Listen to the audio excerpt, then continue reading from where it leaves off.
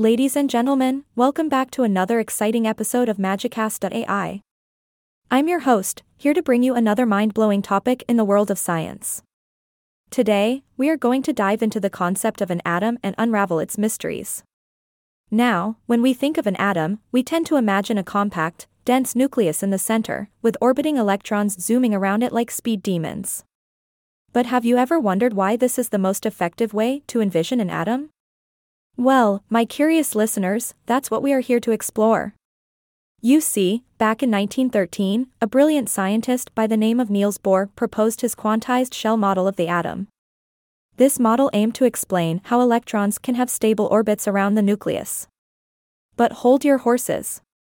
Before we dive deeper into Bohr's genius, let's take a step back and appreciate the problem he was trying to solve. In the earlier Rutherford model of the atom, electrons were depicted as moving in unstable orbits. According to classical mechanics and electromagnetic theory, any charged particle moving on a curved path emits electromagnetic radiation. So, in theory, those little electrons would lose energy and spiral right into the nucleus. Talk about a disastrous situation. But fear not, science enthusiasts, because Bohr rode in on his intellectual horse to save the day. He modified the Rutherford model by introducing fixed size and fixed energy orbits for electrons. Genius, right? The energy of an electron in Bohr's model is determined by the size of its orbit, with smaller orbits having lower energy. And here comes the kicker. The atom is most stable in the state with the smallest orbit. It's like the electron found the perfect cozy spot and decided, nope, not moving anywhere else. Now you might be thinking, how did Bohr come up with such a revolutionary idea? Well, he realized that classical mechanics alone couldn't explain the stability of an atom. A stable atom has a certain size, so Bohr introduced some fundamental constants to the equation. We're talking about the lengths, energies, and actions that make our scientific hearts skip a beat. One of the key constants introduced by Bohr was Planck's constant, denoted by the letter h. This constant relates the energy of a quantum to the frequency of light. And just when we thought things couldn't get any more interesting, Albert Einstein showed up and extended Planck's hypothesis by proposing that the radiation itself can carry energy only in quanta. Thanks, Einstein. So, with Planck's constant in the mix, Bohr was able to derive an accurate formula for the energy levels of a hydrogen atom. And here's the cool part. Electrons can jump from one orbit to another by emitting or absorbing energy in fixed quanta. It's like they have their own little energy trampolines. But wait, why does this matter? Well, my dear listeners, these jumps in orbits are what give us the wonderful world of light. When an electron jumps closer to the nucleus, it emits energy in the form of light. And guess what? Bohr's formula not only explained the form of the Balmer formula but also accurately determined the value of the constant of proportionality, known as our talk about hitting the scientific jackpot. Now, while Bohr's theory was primarily focused on the hydrogen atom, it had implications beyond that lone electron.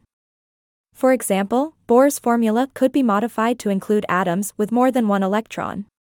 Moseley, bless his scientific soul, even used Bohr's formula to explain the X-ray spectra of heavier atoms. It's like Bohr's genius transformed into a scientific domino effect. But don't think our journey ends here, my fabulous listeners. There were other scientists on the quest to understand the intricacies of atoms.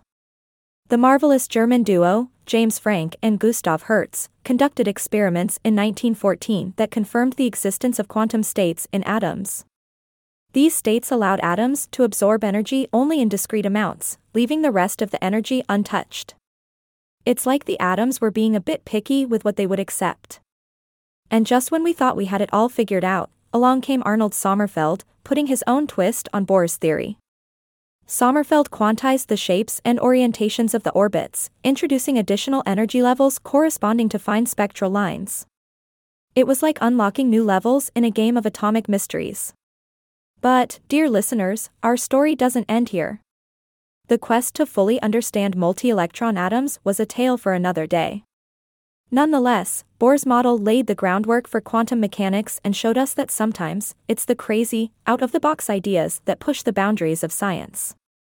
So, my science-loving friends, let's raise a metaphorical toast to Niels Bohr and all the brilliant minds that have contributed to our understanding of the atom. It's a mind-boggling, ever-evolving world, and I can't wait to share more exciting scientific adventures with you in the future.